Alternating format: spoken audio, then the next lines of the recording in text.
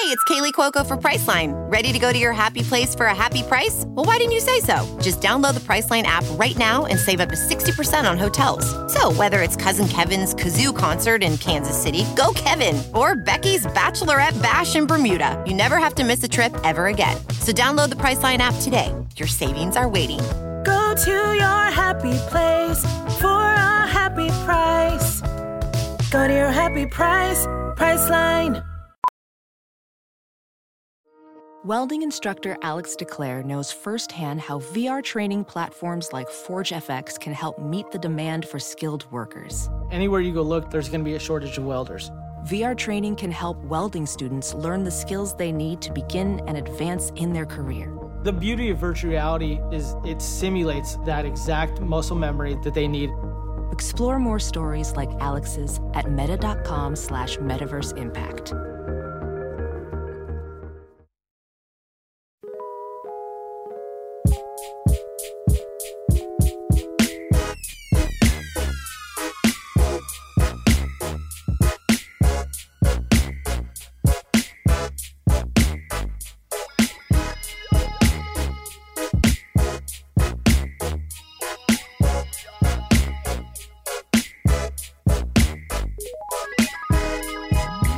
Hello and welcome back to My Turn, in which, I'm locked out of the Google Drive folder that had the intro text before, and also I have to admit here, oh, by the way, yes, I know this is the part.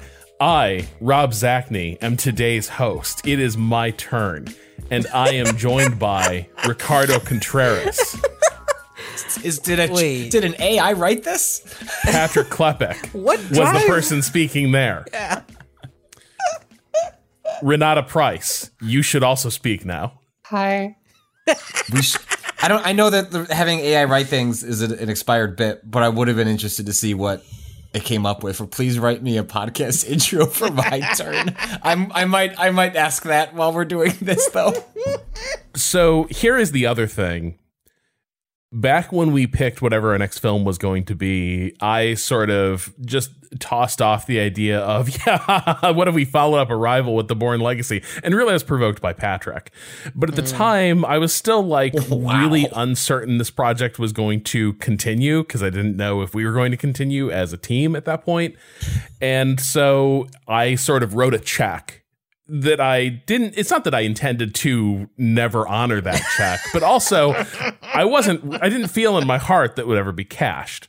Oh. And so here we are. I will also say here that at the time I made this pick, I felt like, okay, maybe one person here hadn't seen the Bourne movies. Is it literally everyone?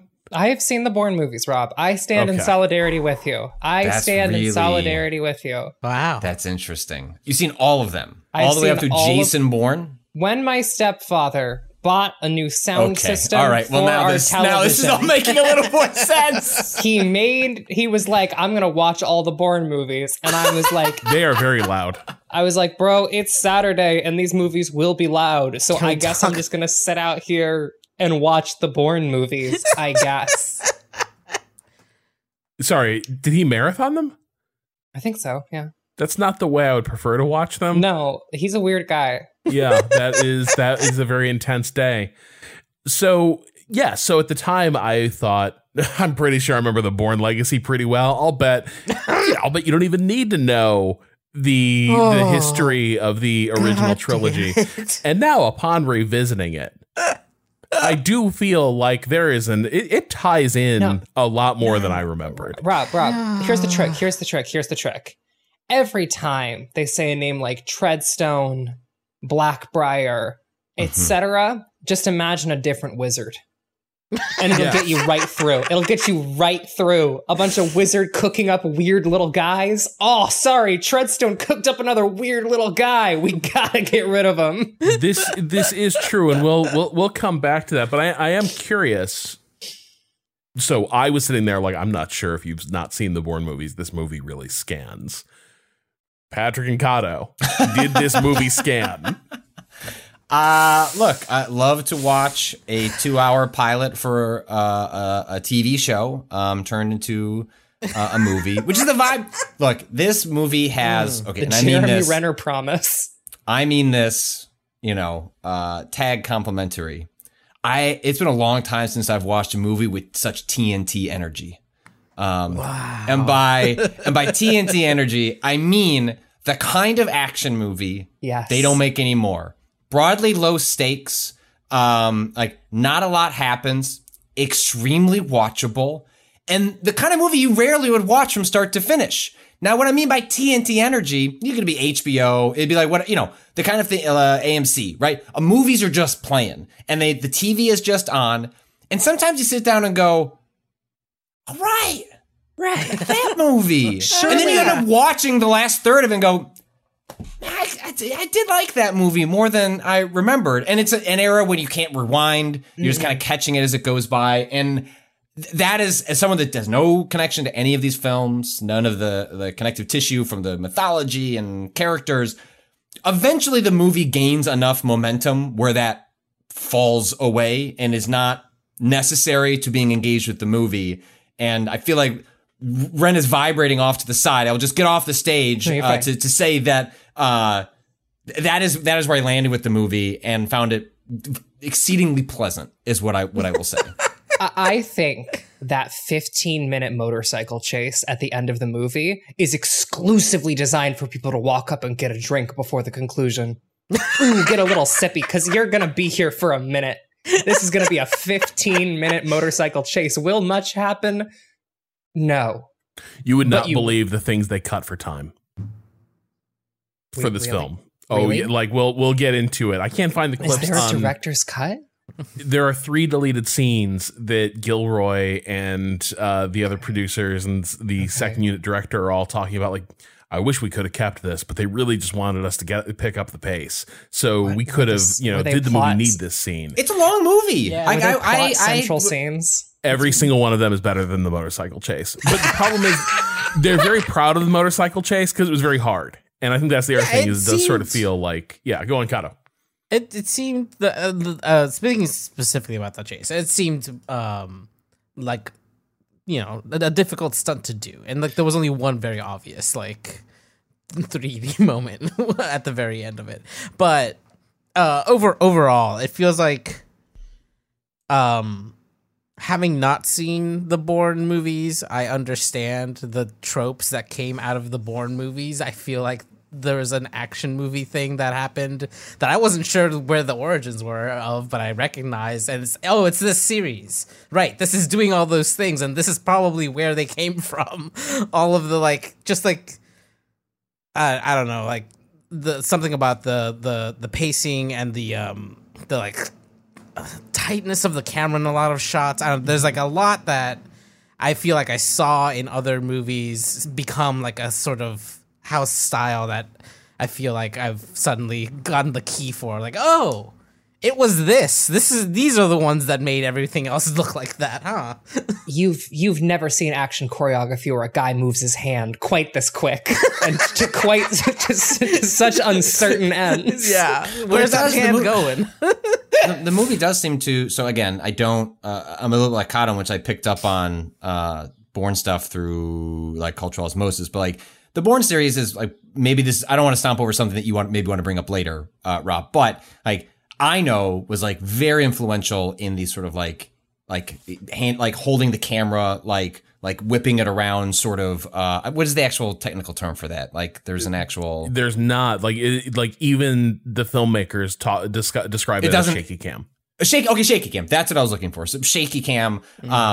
This movie rejects a lot of that. Like, it is more traditionalist in that sense. And I was going into it thinking, oh right, like I remember like the shaky cam was very popularized by those films, especially, and like, so I'm sure that's going to be here. And I was like, Gilroy's like, nah, those fuckers kept putting that into those movies I was writing, and when I get to make one, I'm not going to do it myself. It was worse than the other ones because it still kind of exists. So Kato, yeah, like I think it's all over those other movies in a way that you cannot imagine. Well, and I think so. I'll just lay out like a quick history here of the Bourne series, less about the story, but like more. I think some of this film is best understood through the lens of the Bourne series ends up being a really successful action film franchise that never really clicked creatively behind the scenes. So it is all based on a Robert Ludlum series. And he is a potboiler writer from like the 70s. And I tried to read the Bourne Identity novel in the wake of seeing the movie, and it is not really my bag. It's a 1970s potboiler. Is this more like Clancy type stuff, or more where would you put action-oriented? him in relation to Clancy? Which I feel like when people think of like mainstream military writer, Clancy is one of the names that comes to mind, and he seemed to fall like in that pot. So the funny thing about Clancy's very boring. Like Clancy's first novels are, Jack Ryan is intelligence analyst. There are action sequences in his books, but predominantly outside of those, it is people figuring things out and analyzing intelligence and having lots of meetings in conference rooms, which is very much the Bourne movies. But Ludlum is basically writing slightly more grounded in realism, James Bond type stuff, where it is characters talk a little bit and then we are off to another slam bang action sequence on the page. And so they basically like decide they're going to adapt this novel to film. And the director tapped for it is the director of Swingers, Doug Liman. And at the time that seemed like an odd pick because he made small indie comedies and wasn't, he was not an action director. He gets Ludlum on board with the project, and then so he's going to direct a film based on the Ludlum novel, and then Tony Gilroy gets in there and is like, "This novel sucks. You can't make a movie out of this. This is crap." And so Gilroy effectively rewrites it. And I guess this is where it all gets murky. There's different versions of this because multiple people had different fallings out over the course of this series. I guess Lyman wanted to bring it back closer to the original like vision he'd had, like of adapting Ludlum, and he was going to hire another writer to, like readapt, like do a second pass on it to make it a bit more like the novel. And then Matt Damon put his fingers on the scale and said, no. I wanted it to be like bring back Tony's version. Tony's version is the good movie. This other movie sucks. And so right from the jump, there's this kind of like, what are we even doing here? How is all of this going to work? It's a challenging shoot. And at the end of it, the movie's a hit, but Gilroy and Damon, I guess, don't have a lot of trust in Lyman, and the studio was kind of impatient with him. So he gets bumped. He's off the project for the rest of the trilogy and replaced with who was then an up-and-coming director, Paul Greengrass. And Paul Greengrass, way more than Lyman, really loved this, called like, you could say it's like cinema verite or like documentary style, but really it's like heightened beyond that. And that is the shaky cam aesthetic. And that is those next two movies. They're huge hits. But somewhere in there, I guess Gilroy and Greengrass and Damon have a falling out. And they're done with the project, and Gilroy's handed the keys to this franchise from the studio to go and make this without Greengrass, without Damon. And listening to the commentary, it's a very good commentary track on the Blu-ray. The studio was constantly meddling. They were seeing this as like, we are going to launch a franchise on the back of this thing, but it's got to be very like plugged into the Bourne continuity. And so one of the briefs that he's like chafing against as he's making this film is everything has to tie back in to the Bourne Ultimatum specifically. So we're just picking up from where one film leaves off, and the two stories are going to interweave, which is why the first act of this film is really messy, even though the story is very simple. The story is really straightforward. It's all the other like Bourne shit that makes it inscrutable. Here at the start, Edward Norton plays Eric Byer. He's a government overseer for a super spy program called Outcome. At the start of the movie, its sibling project, Treadstone, which is the name that like all the Bourne like assassins are, like were created under. Treadstone has been publicly revealed by the events of the Bourne trilogy, and Byer is quick to realize that these revelations will betray the existence of the even more illegal and twisted Outcome project.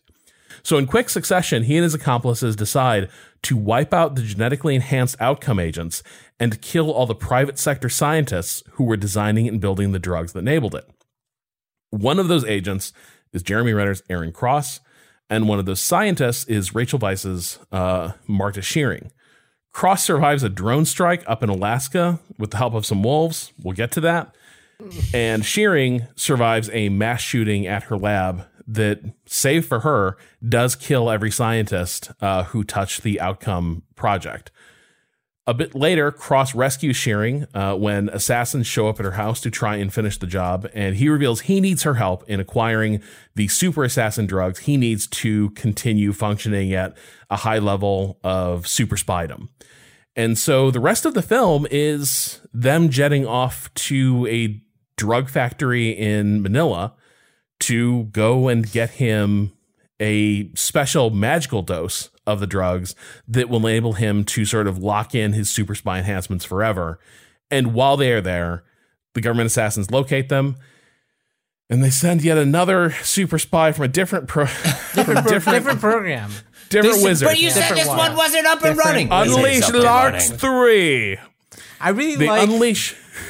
There's just on the computer screen behind him, he has a small window open, and the only thing in that window is big, bold letters that say Larks 3. Like, what is that? Is that a website? Is that an image PNG that he opened? What the fuck? I mean, but that is what was kind of happening at the time. Like, I just Googled to see if I get anything to come up. It was like, Bourne Legacy MCU, right? So this comes 4 or 5 years into the Marvel universe on the big screen, and everything is tilting towards, oh, right, it can't be enough to just do sequels to things. And if the stories run out there, we'll just set up a thing where you can do all sorts of other. And like this movie lands squarely in there. And there's even a quote from Gilroy here where he says, the point that I was making, building off this from Kato, is that like in Captain America: The Winter Soldier, right? Like there's a moment in that film where they just pan over to a screen and there's just all sorts of other superheroes on there, right? It's the first reference to Doctor Strange. Yes, it's that shit. Like a clip is just Larks 3, and that is the equivalent of Stephen Strange just being on a computer monitor, right, like in the Winter Soldier. Like they're just like, oh, I gotta set these breadcrumbs. And Gilroy says, like in this post-mortem, like when he was being interviewed about Andor, he says, look, man, I tried to give them a Marvel universe with the Bourne Legacy, and they didn't want to take it. I mean, honestly, that was the whole goal of that, to open it up. The history of Bourne is one of the most shambolic success stories of all time. That would have been a great Hollywood book if someone had followed it from the very beginning. You never get everybody to tell the true story, but it just stumbled towards success all the way through. With Legacy, we really tried to give them, and that was my goal, to give them a Marvel universe they could open up, but there's so much bad blood and other stuff that it didn't work for them. Yeah, I think that was the issue. Not that Larks 3 was pitched as, and I quote, Treadstone without the inconsistencies. Outcome without the emotional noise. And that's the thing. That's why I think that you can just kind of distill all of these programs down to just different kinds of wizard, because like beyond like that one sentence, it doesn't fucking matter what Larks is. It doesn't. It's Treadstone without the inconsistencies, outcome without the emotional noise, may as well be a wizard. Pill, wizard pill. Not my problem, truly. Is it a virus? Don't care. That's Dr. Shearing's problem. I'm out here. Is it called the Bourne because it's a virus? No, they came to this later. This is a Gilroy. God damn it. So the fake science in here is very good in terms of like how they are doing genetic modification for living subjects. It's got a Crichton feel, right? It's like, it sounds good enough. Like I will swallow this narrative pill and buy into everything else that is happening. Just real quick. This movie, I've seen techno babble in movies, but if the Bourne films have one thing, it's logistics babble, and I love logistics babble. It's so good. Keep going. Well, so just to wrap it, so like when they're in Manila, Larks 3 finds them, chases them with a motorcycle. They crash Larks 3 into a pillar, and then they get on a boat, and they've made it out. And then we sort of end on this note of it looks like these guys might get away with it. They are pinning all of the scandal on the one whistleblower who was trying to do the right thing in the story from the other movies, and that's where the film kind of leaves off, because again, it is kind of a pilot for a longer series. Just the series doesn't get made. But I think like Yeah, Kato. I thought the movie had like at least another half hour. I thought there was some like where I was like, where are we going? 2 hours and 15 minutes wasn't enough. We needed it to get to 2:45. It's not about the length. It's about narratively where they left off, where it felt like it was going, and like what That's we thought. what episode 1 is for, Kato. Right, that's the TV pilot energy. It's like, oh right, yes, okay, and then I'll tune in, and like it's funny because 10 years later, at the height, well, I guess now 10 years later, it's not quite the height of prestige TV, but those sorts of things, like you would see a Netflix invest that amount of money into a pilot of a television show to make it seem like it is at USA the same scale. Network basically did with the Treadstone series. That's right next. I'm pretty sure USA was if I pressed up on the remote, I would get to TNT, and then I could go back and forth between the two of those. Rob. Well, I feel like this was sort of remember USA it had that whole like Blue Sky thing. Do you remember this from like mid 2000s? Like it was their whole pitch from their creative director was that USA Network shows, I think it was USA, were going to have blue skies and bright colors, and it was going to be upbeat. Like, so this is where Burn Notice comes from. Right. This is where I can't remember if it's Leverage or White Collar, but one of those shows where it's like upbeat show Monk. Yeah, Monk. Exactly. It's gonna be cool. It's gonna be cool people like with quirky gangs of characters having fun and going on adventures. No, NCIS. That's CBS. Please. That was on USA. I am at some sure point, reruns have aired on USA at various points, but the point is, USA then kind of reinvents itself with Mr. Robot, where it's like we're done with the blue skies, prestige, stuff. baby. Yeah, we're going prestige, and I think Treadstone was kind of meant to fall in that wheelhouse, and I just don't think it was very like they'd missed their moment, and also I think it was kind of was there a moment though?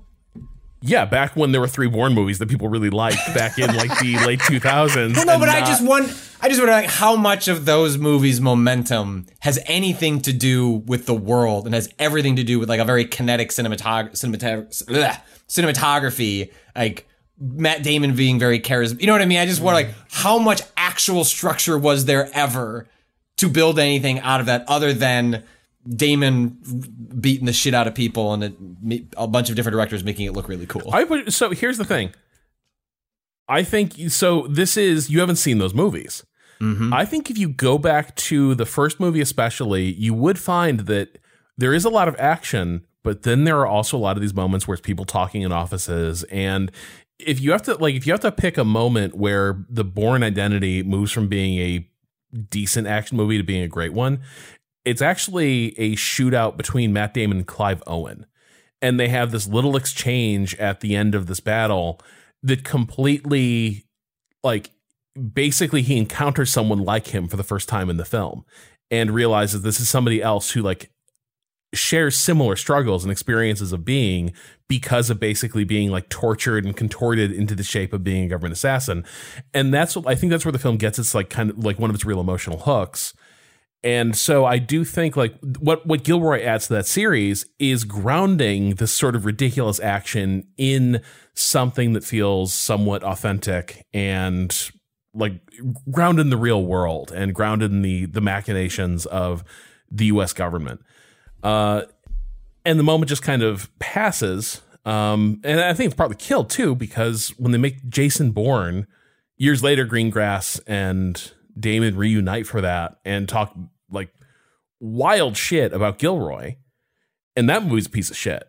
Like Jason Bourne, if you had to pick the moment, like Legacy underperformed, but I think you could have built on Legacy. They just chose not to. Jason Bourne was like, we're putting the band back together, except for that hack Gilroy, and that movie is like unbearable. And at that point, it's like everyone's like, actually, I'm good. I think I've had enough. Do we, you listen to commentaries, like, do we have any sense of Gilroy's personality? Like, where is the tensions? Like, is there any chance that he's just an extremely talented, whiny crank that's hard to get along with, but makes exceptional films? Like, where do you feel like the friction in this series comes from? I think, so the impression I get in the commentary is that he is a bit self-important. And he is, but also, he seems to be someone who really values everyone on the picture. So like he isn't trying to sell himself as the auteur who like did all the stuff. He's very generous, like pointing out like I had nothing to do with this sequence. This is all so and so. But I think there is a bit of like he's a writer and he's one of the best known ones in Hollywood. He's probably a bit precious about his work. He does think he's a really good director, which he's correct. Like the body of work is there. And so I would imagine there was probably a bit of chafing with Greengrass, but you know, it was a long running high stakes franchise where the studio looms large enough that you can kind of see like the situation where people are probably like, it's designed so that people are going to come out of this not feeling great about each other. And so I couldn't fully tell you, where it's all coming from, but listening to Gilroy, at most he seems like somebody who every once in a while you'd roll your eyes, but not more so than like, you know, your typical creative lead. So it's just kind of weird. I do suspect part of the answer probably lies with the fact that, well, like for instance, there's so much conversation on the commentary track about the studio, like trying to save money on every single thing they possibly can. Like a scene would just not work. And they're like, we have to go reshoot at this location. And it's not even a particularly difficult location, but they'd have to go begging for the funds to go like reshoot at a pretty run of the mill location because the studio didn't want to authorize that. And you can just imagine like that times 1,000 across 3 movies. And at a certain point, like everyone is probably at the end of their tether. Going back to this movie though, for me, I think what they allude to, and at least this is coming from Gilroy, the studio was determined that things were going to plug in with the original films. I think that makes this film's opening act really challenging. Way more than it needs to be. Like, I watched those original movies. I don't know what Patty Considine is doing there. Like they show this dude walking in. They show this dude walking into a train station in England, and they're like, "This is bad." And I'm like, "Who? Why? Who would let that man catch his train?" And you know, we get the exposition. He's a Guardian journalist, and he's gonna blow the lid on. And then they kill him, and then we have this like high stakes meeting where Edward Norton and whoever Stacy Keach is playing, Torso, and I think Michael Chernus is there as well, and they're all having this like meeting where they're basically deciding we're going to kill everyone, but it's all predicated on like, and if so and so finds out about this, if Bridgestone spills out over here, it's going to infect everything, so we got to kill everyone, and this should be a big moment because it is basically a group of supervillains deciding they're going to kill like 30 or 40 people overnight. But none of it is like readily readable because all of it is tied into, you have to know what the hell is happening in the background of this movie because they're being so freaking cute about it. Yeah, I just kind of let it wash over me. I'm sure these nouns meant something to someone who watched this series. But especially, I was just like, based on Rob's recommendation, it feels like they'll get past this and it'll be okay that this part is missing. And I was in the same exact boat. It was like between Rob saying like, that movie's like surprisingly decent and got a bad rap upon its release. And then also like having a growing admiration for like Gilroy as a creator. It's like, all right, like even the worst version of this movie is going to have interesting bits. And it just feels like there's so much heavy lifting happening in the early parts to justify its existence. Like Gilroy is not given the check that he's given to make this movie. And like these are the compromises you make to get to the movie he wants to make, which is like, I think in the center of it. It's like everything at the beginning and then everything at the end is just sort of there because the studio needs it to have touched something and then connect to something. But right in the middle, like that, like a roughly an hour, that if you just like pulled everything else out, it was like, just like watch this. Don't worry about that. You don't know how we got here. Is Oscar Isaac the start of the actual movie? Yeah, for me, showing up at the cabin, like frankly, like hard cut, cold cut to a man in a wonderful outfit, killed far too soon. R.I.P. Like, that's when the movie starts to get a little electric for me. Yes. And it feels like, I don't know. It feels like one of those things where like you could have made all the connections exist without doing the exposition dump the way they did it, right? Like and I believe that Gilroy could have done it too, right? Like he's just a smart put it at the beginning. writer. Give me a crawl, right? You know what I mean? Or like you pepper it in as needed instead of it being a giant dump at the beginning, because they continue to also pepper in more of the way that this is like interweaving throughout, and it's like at that point I can kind of like ignore the small like diversions for what, like, I get it, this is a tie-in, but apart from that, it's just like it's such a big thing up front of just like this is like solid block of like, oh, someone really wanted you to make sure you knew before anyone said the word Jason, like the name Jason Bourne, before that this was connected. It's all connected. It's all one big universe on planet Earth. Like it is all connected. But the one thing I will say is that, like, man, I don't know if this movie actually really cares if you know what's going on. Because, like, at the end of the day, if you just assume whatever like political machinations that they're describing, if you just go, you know what I bet's going to happen because of that political machination? I bet they're going to send a guy to try and get one of the two people we're watching this movie about. If you just assume that any conversation had between the CIA is going to end in someone getting got or an attempt at getting, then like you'll be great. And you can follow right along. This is such a golden rule of espionage action movies too. Because, like, ultimately, all of it just needs to sound really frantic, and the more convoluted and impenetrable it is, in some ways, it's to the good, because it's like these are dark secret machinations. But I feel like, sorry, go ahead. No, please, Kato. All I was gonna say is that I feel like this movie really cares about how realistic it can be. Right? It really cares about like, oh, it's going to take them X amount of time to be on the phone, to get these things like inter like agency, oh, I need to get the actual recording from you, but I need this authorization. It has all this thing where it's like, this part has to be really realistic, which makes me feel like I should care about the other bureaucracy layers actually interweaving. Like who, like that, there's so much detail in that I feel like this is why the details that I don't understand feel like they should maybe be important, and I'm either missing out or they're not important, and it's kind of weird that they're there then. I don't know. It feels like there's like a mismatch in like amount of kind of detail importance when some of the nouns are brought up and other parts of the like operation are brought up that like felt weird. This is the curse of logistics babble.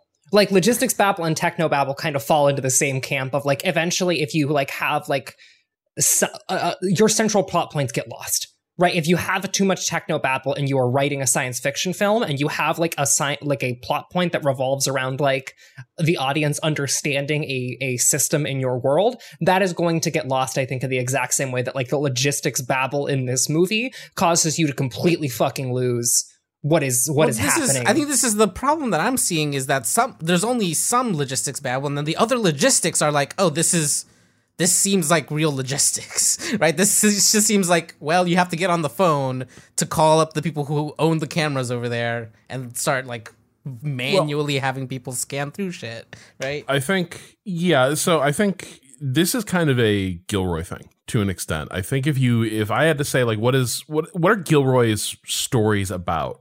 They're about how organizations function and how individuals function within them. And so part of the things that he is really interested in is watching the organization work and also not work, like where are the points of friction. And I do think it works here insofar as what I think does come through in all of this is the forces that our heroes are up against are at once extremely, what's the way to put it? They're omnipresent. They're kind of everywhere, but not at once. They have like a lot of limitations. Yeah, Ren. So the thing I was going to say is like the central villain of this movie, right? The guy who's ordering all of these hits. What is the thing about him is he doesn't really take phone calls. He's always everywhere. He is always in person talking to another human being. Let's think about like when he shows up to like let Aaron know that he's about to get deployed to another location after he's already done whatever fucked up assassination he just had him do. He doesn't have to be there. He does not have to be there, but like the movie is trying to do something with like his omnipresence throughout every single space. He can always be right next to you, but it only matters if he is the person next to you or if he is the person in the room. Yeah, I think that is kind of, I think one of the things that comes through a lot of Gilroy's work, I think this is also in the Bourne trilogy, is that partly I think what fascinates him in this universe, and just about the subject of like the war on terror era, military industrial complex, is that it is simultaneously like wielding almost like sci-fi levels of technology and capacity, but also is still very much recognizably a World War II era bureaucracy. Huge numbers of middle managers and turf wars happening. Tons of like working groups, and like they can like. There are a lot of things that they can do to extend their power everywhere, but it's also very hard for them to snap their fingers and make things happen. Bayer is one of them. Bayer's superpower is that where he goes, like if you're to think of it as like a game design almost. Yeah. Bayer is the queen, right? Like can move in any direction, and when like wherever they are, they can make that like location like work at maximum efficiency. One thing I'll say is that I don't think you can snap and make things happen in this movie unless it's killing. Like that's the other thing about like the Bourne movies. It feels like to me is that like the only thing you can snap and make happen is having someone assassinated. That is the one thing you can always killing do a civvy. Quick. As long as they're a civvy. No, but the entire premise of this trilogy and quadrilogy is that to get that power, they had to take 3 different stabs at engineering perfect assassins who could both be located in positions to deliver the killing strike and also like seamlessly blend in, and then also have the psychological makeup to be 100% like reliable in that role. And all of it's falling apart because that doesn't work. The Bourne trilogy is that the thing, like basically the MK Ultra type stuff they did to Jason Bourne malfunctions, and he sort of comes back to himself. And here, there's a deleted scene early in the film where they discover, and I can't believe they cut this. And Gilroy is very clear on the commentary. The cut scenes exist in the world of the movie. These are canonical scenes. Okay, here we go. They just didn't make the final cut. All of the outcome agents we meet, all those people who were poisoned during their sort of like night of the long knives type situation, all of them were preparing bug out bags to escape the program. Simultaneously, uncoordinated, all of them had reached the conclusion they needed to start stockpiling fake IDs, cash, weapons, and the drugs. That's such a key plot point. What are we doing? That's the cut whole for time. movie.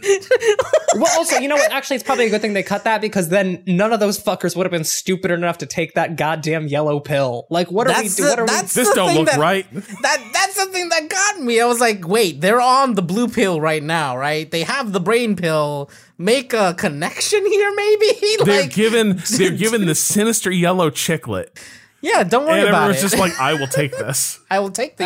This is the thing. With that scene, with the scene that you're describing not in there, I assumed that they had also been... Because they make some offhanded mentions of, like, literal programming, like brain programming, which is why they think, like, the one guy, the lab guy goes off, right? Is like somebody programmed him to go through and kill everyone. That's the connection I took in the assumed all of those people were just under that, and this was just a convenient way to kill them.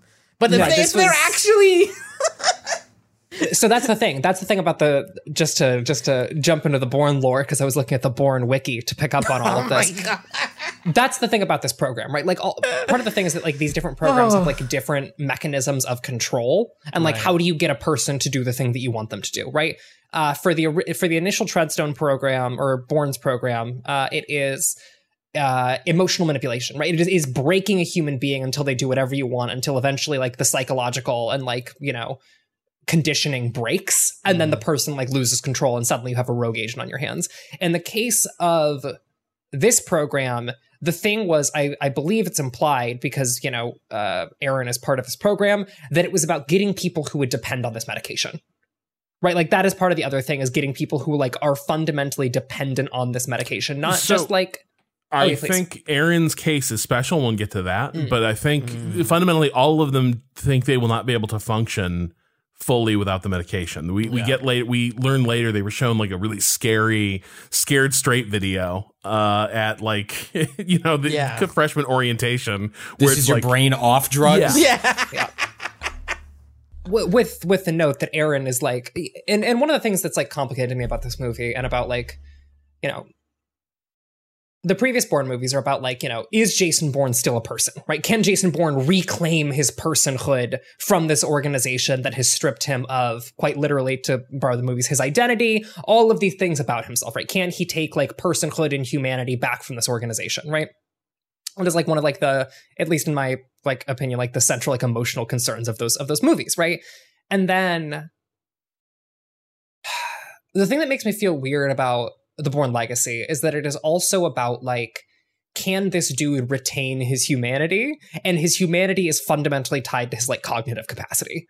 And like in like the language of the film and like in like the stakes of the movie. I don't know. I don't think Tony Gilroy believes that, but like that is the movie that is the argument that at some points the movie is making that makes me feel a little bit weird about it in conversation with the other Bourne movies, which are about like reclaiming personhood as like self-determination as opposed to like a specific version of cognitive capacity. Oh yeah. I mean, that's how I completely read the character. Was like, I was a big dum-dum and I don't want to go back to being that person. And I don't know. I don't I don't know what Tony Gilroy believes or doesn't believe, but I bought that was a terrifying prospect for like, they associate their ability, like they are proud and like being, maybe not the assassins who like doesn't have enough time to like actually get into the interiority of this character, but I don't know. I bought the like whatever emotional arc that exists in this film for a movie that's not really about that stuff. That is, I don't know, if you felt like you had gone through a process that had made you a better person and then that all could be ripped away from you, like, you know, decades of having an identity and then having to go back to one that clearly they're ashamed of or associate with a traumatic part of their past. I mean, I thought that was a really, I don't know, that was like some of the like better grounding they gave the character, however it fits into the broader themes of the franchise. Yeah, I think it's very well grounded. I just don't know how it lands for me. And also like, you know, I'm coming from a place where like, speaking personally, just for some context in my whole shit, I've been off of like several meds that I need for the last few weeks. And so like, this is coming up a little bit more in my own like head and life and the ways in which like we tie personhood and our identities to like specifically disability and to like the ways in which like this film like wields cognitive decline, you know, like a weapon. And I think that's like, I think it's done well, right? The fact that I'm like as fucked up about this as I am right now and as I was watching the movie, like I think that they you know, make that emotional component land really well. I just don't know where the film comes down on it. So I will say, because they mentioned this in the commentary, they allude to there was something they didn't like about the original framing, and they were happy with something they found later, in the version we see, where she asks him, "Why is it so important that you like viral out? Why is it so important to get these medications?" And what he says in the film is, if I don't stay like this, we're not going to make it. That is his answer, is I need the Smarty pills because we are dead otherwise. And that's the thing. That's the thing that sells me on it. Because like even if he stayed off in fucking Alaska, right? If he does not have those pills and he doesn't like have those survival skills, no, he's fucked. He's completely fucked. And then the other key bit of framing, and like this is like, I am bummed that there's not going to be like, there'll never be another movie like this, because I think Edward Norton does so much good watching of things in this when he is revisiting, because he clearly has a special relationship with Renner's character, more so than the other agents. You know, he was handler out in the field. He seemed to like, we see in the earlier encounters, he is trying to earn the guy's trust and like try to keep him like focused on the mission, but also like reach some sort of moral understanding with the man. But there's the sequence later where we see him revisiting the guy's intake interview for joining the outcome program. And it's clearly right after this poor soldier was blown up in that IED in Iraq. And it's a really good moment from Renner where he's scared that he's being asked these questions because they are a test. And what comes out in that sequence is he was institutionally raised. The army got him out of that. And he knows he wasn't supposed to be in the army. The numbers were fudged so he could meet the intellectual requirements of joining the service. And he, now that after this injury, he is scared that if he fails whatever this test is, he won't be allowed to stay in. And so that's the other part of it, is that the disability kept him isolated and trapped in a bad situation.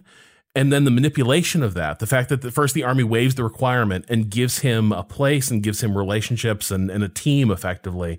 And then later he's scared of that being taken away and they supplant it with the outcome program. So all of it is tied up in this, well, this is the only way to find safety and security in my life is meet the requirements to stay with these people.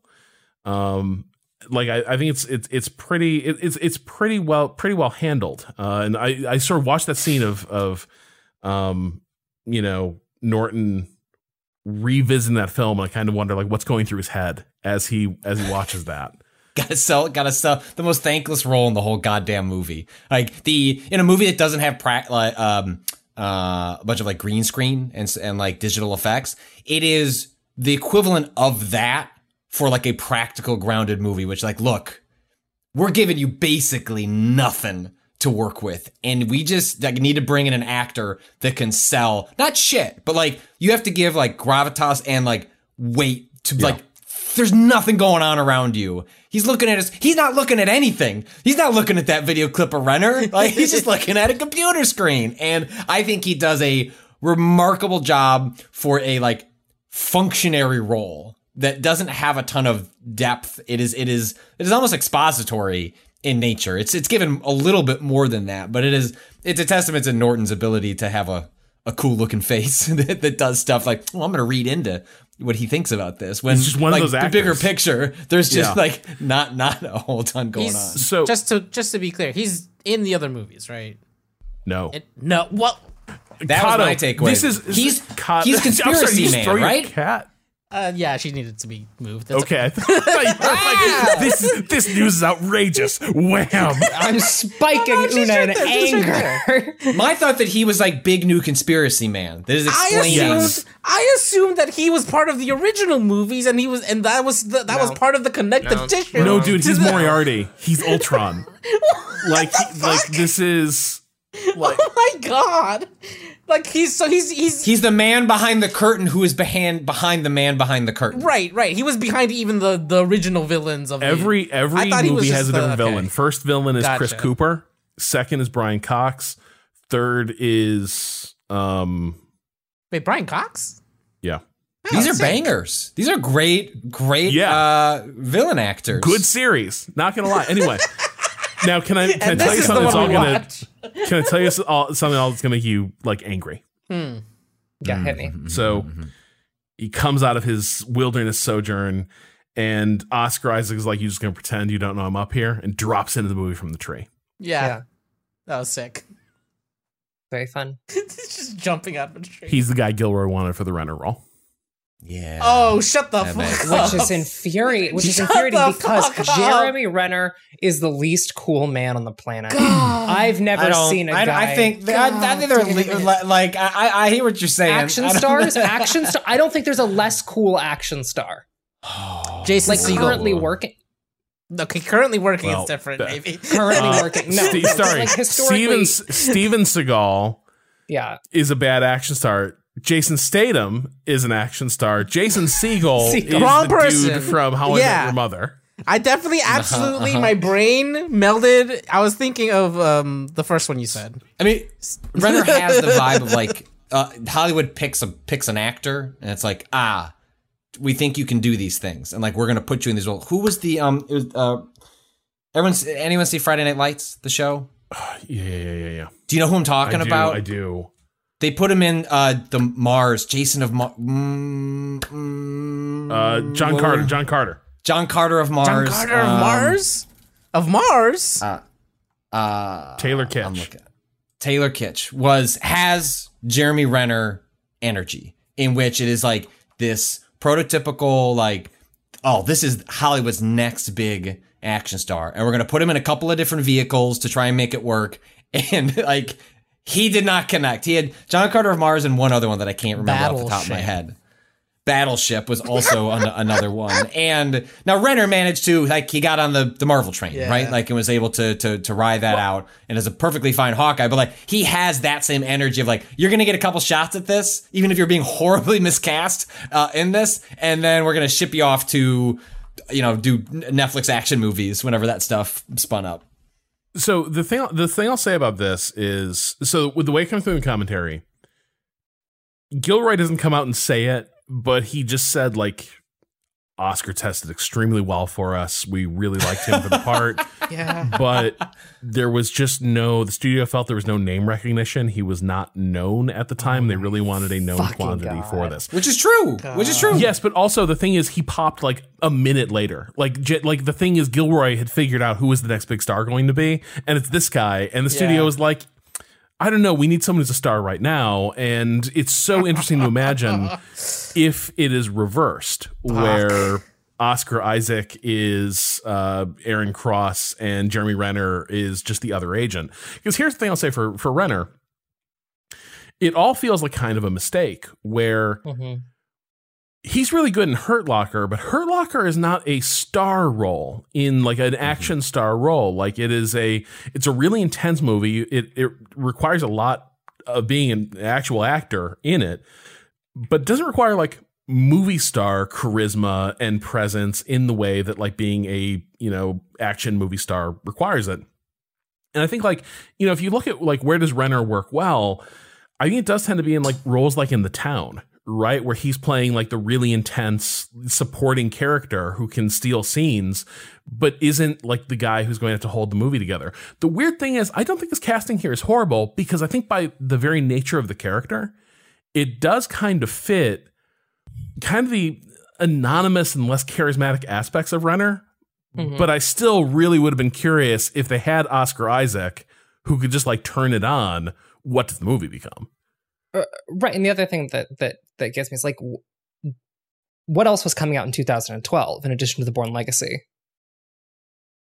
The Avengers, a movie where he plays like arguably like one of the least interesting characters in that entire cast. And like does it totally competently. He does it totally fine, totally good, which is why he ends up getting his fucking Disney Plus series, is because like he's totally competent at that specific role of like side Hawkeye series is guy. pretty good.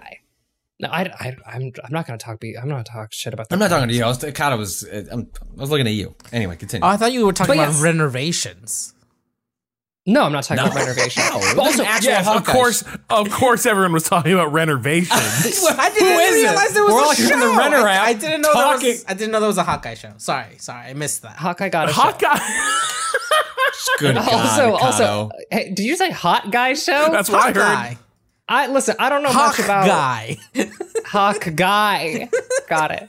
I was gonna say I don't know much about men, but Jeremy Renner does not do much for me. Okay, so The Avengers comes out before, right before the Bourne Legacy. That's fascinating. They come out right next to one another. Well, that's the other part is who produced what? This whole machine immediately overexposes whoever it chooses. Like the Jeremy Renner moment quickly runs into the ground because he's suddenly in everything. And then people are like, I'm a little tired of Jeremy Renner. Somehow this logic didn't apply to Chris Pratt, which I'll never understand, but you know, we'll move on from it. The thing is, he's funnier. He's funnier. Like you want like the short version, he's funnier. Yeah.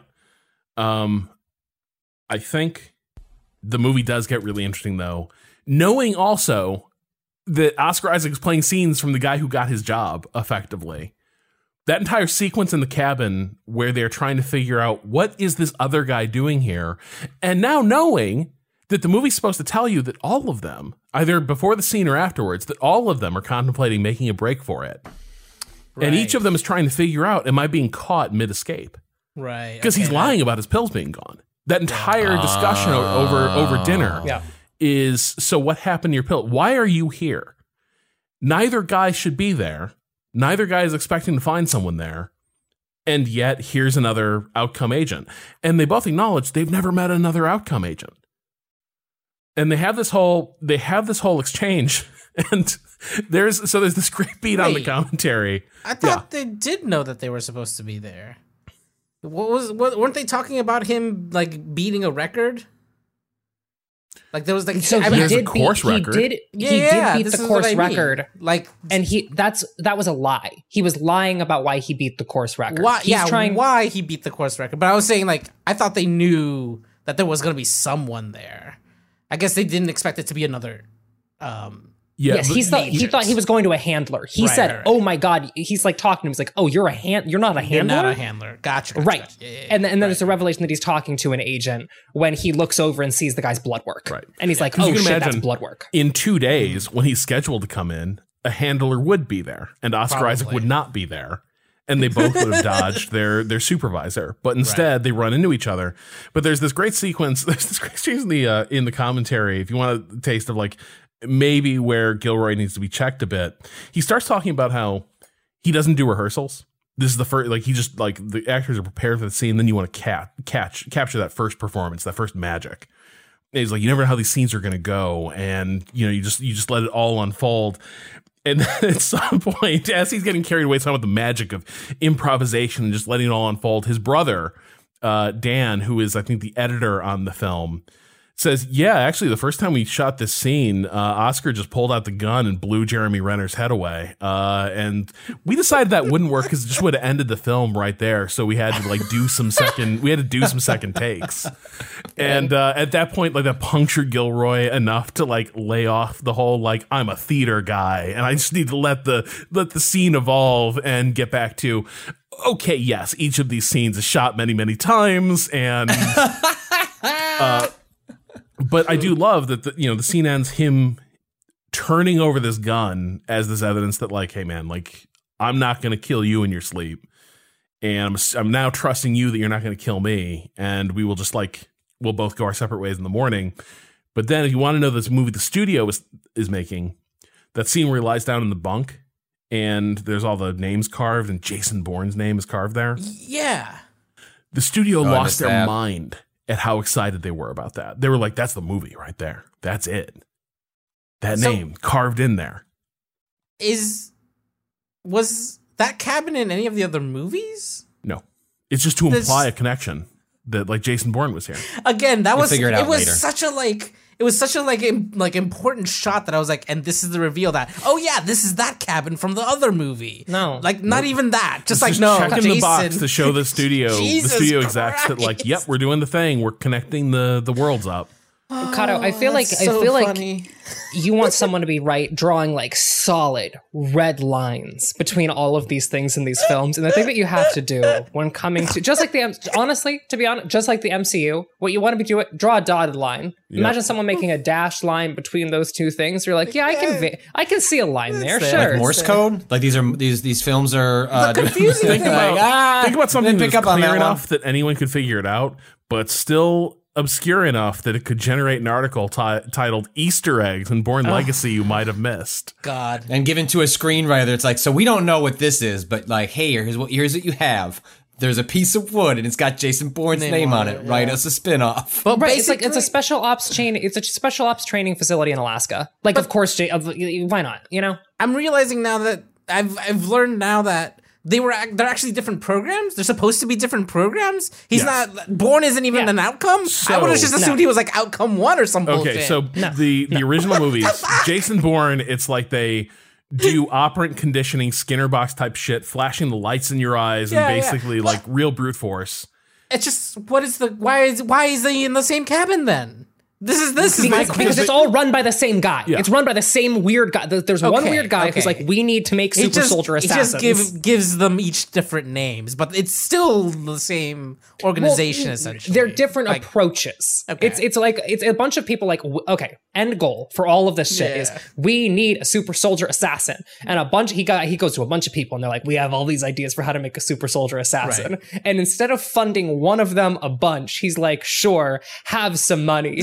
surely if anyone finds out about one of these, there won't be consequences. That'd be fucking crazy. And then the rest of the movies happen and people find out about one of the programs and he's like, fuck, I'm associated with all this other shit. And we keep having these two. That's what the YouTube video was. It's just like, we need a reason for all of this shit to be connected. I think that's really funny, personally. There's just one video of these two idiots in a room, and so this one CIA. Well, we gotta kill everyone. Dude is like, yep. Well, everybody's which, gone. to be clear, you would. Like, here's two guys. Here's one guy that's implicated in a massive, far-reaching conspiracy, and he's like, and this guy's my collaborator. We like to meet in the dark corners and discuss dark ideas. It's like, okay, well, that goose is cooked. And so we get the night where they're all killed by the pills they've been given in this process, and then the next day we have that moment where it's kind of sweet. Oscar Isaac has realized, I have a friend. I like not being alone. He sort of tells him, you could hang out, you can stick around, and we'll go out together. And Renner asks, like, well, I got to do my report and wait for my drugs. And this is where Oscar Isaac says, don't worry about that. I've got that covered, because he's sitting on a stash. He's going to split his stash and they're going to run away. And like, we don't get that because they cut the scene. Whoosh, yes. But this is what he's alluding to, is the fact that, hey, actually we could go on the run together. That I trust you. I want to watch that movie. 100%. Wouldn't have that been fun? Why couldn't look? You thought I understand you were disappointed. You thought watching one Bourne was fun. Watch two of them escape together. That's what I'm saying. The moment that Oscar couldn't get that part, like, rewrite the script and just get both your boys on the run. But you had to make room for the wolf fight. You did have to make room for the wolf fight, and you also, we couldn't have had both of them on the run together, because then, like, what's our poor little Treadstone operative gonna do? Or whatever, Larks 3. What's Larks 3 gonna do? Larks 3 couldn't take out one guy. Come on, we can't have Larks 3 try and fight two guys. They could have made it's too hard for him. They could have made Larks 3 the only thing that could take down two operatives at the same time. But then they could go around, like, finding, like, surely there are other operatives that didn't die, and they could be going and trying to, like, start a rogue little network. Yeah, Patrick, you're describing what Tony Gilroy wanted. Yeah, but he killed Oscar Isaac, so I already have a problem with Gilroy to begin with. It's fair. That's fair. Because that's the logic this movie would use. Yeah. But also, apparently, they don't see... Apparently, for this CIA director being as much of a murder-hungry freak as he is, or CIA dude being as much of a murder-hungry freak as he sure doesn't need to see a lot of bodies. They said, we got him, and he was like, cool. Yeah, I was almost sure that when Edward Norton turned around after that fucking missile hit, he was gonna be like, find the body or something, because isn't he all concurrently dealing with Jason Bourne right now? Like, doesn't he already know how bad this can break? Well, the thing is, though, like, he genuinely doesn't think a dude could have taken the RFID chip out of his gut. And yeah, but give it to something that could run. Like, seriously, who thought? That's a good idea. I mean, it was pretty fucking I can't sick. pill my dog. Yeah. That's the least realistic part about that fucking thing is the fact that the fucking wolf actually did. No, it just spits it back out. Yeah, that's not working. They both he and the wolf die as he's like trying to find little treats to jam the RFID pill into. Yeah. Well, I guess the pill just needs to get... like, with your dog, it's got to go in there. With the wolf, it can just be in the mouth, right? It just needs warm maybe and like wet, tucks it and under the the RFID's tongue, happy. and it's just kind of like... Yeah, can't get it out, yeah. So... you seen a dog with peanut butter? You think they get a pill out? Are you kidding me? At the end of that, like... And so that scene segues seamlessly into probably, like, the showstopper scene of the movie. Wait, did we already skip the most ridiculous transition I've seen in movies? I think we did. The first time we go to the fucking lab. Oh, come on, that was cool. Uh-oh. Wow, we hit a nerve. Did you see the way Rob responded to that? Sorry, let me pull up. The pill colors are the logo. Are the colors of the logo. And we match It's a match cut. It's not what a match cut is. But it matches. And it cut. Kato.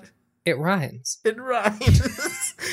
I laughed out loud because it looked like something that I would expect on actually it makes sense. I would have expected it on like a made for TV movie, maybe. Like it's that same level of ridiculous. It's a small and they never do anything like that again. The rest of it is just all hard cuts. It's fine, whatever. But that one transition like killed me. It was so funny. And that wasn't the only person killed in connection with that lab. Fuck. Oh.